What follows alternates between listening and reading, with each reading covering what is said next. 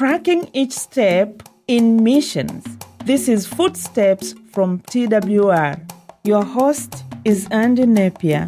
Many people don't realize that the African country of Swaziland is now called Eswatini. Also, many, if not most people, don't realize that Eswatini is home to one of TWR's most powerful radio transmitting sites.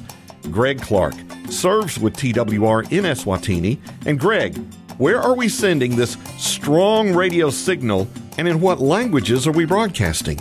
Well, we're broadcasting in 23 different languages currently. I can't list the languages, but I know our broadcasts are going out to Angola, the Congo, the DRC, that area, Malawi, Zimbabwe, Kenya, all across that sub-Saharan parts of Africa. And we've actually retuned our one antenna so that we would get a better signal now into the Horn of Africa, into Somalia. So that's one of the big focuses, is that Horn of Africa is a very closed area. So we are trying to add additional resources to get into that part of Africa as well.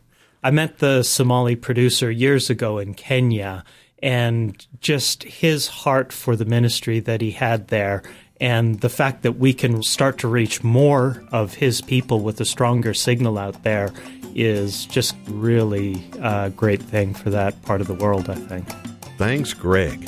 Please pray for TWR's outreach to the peoples and nations of Africa.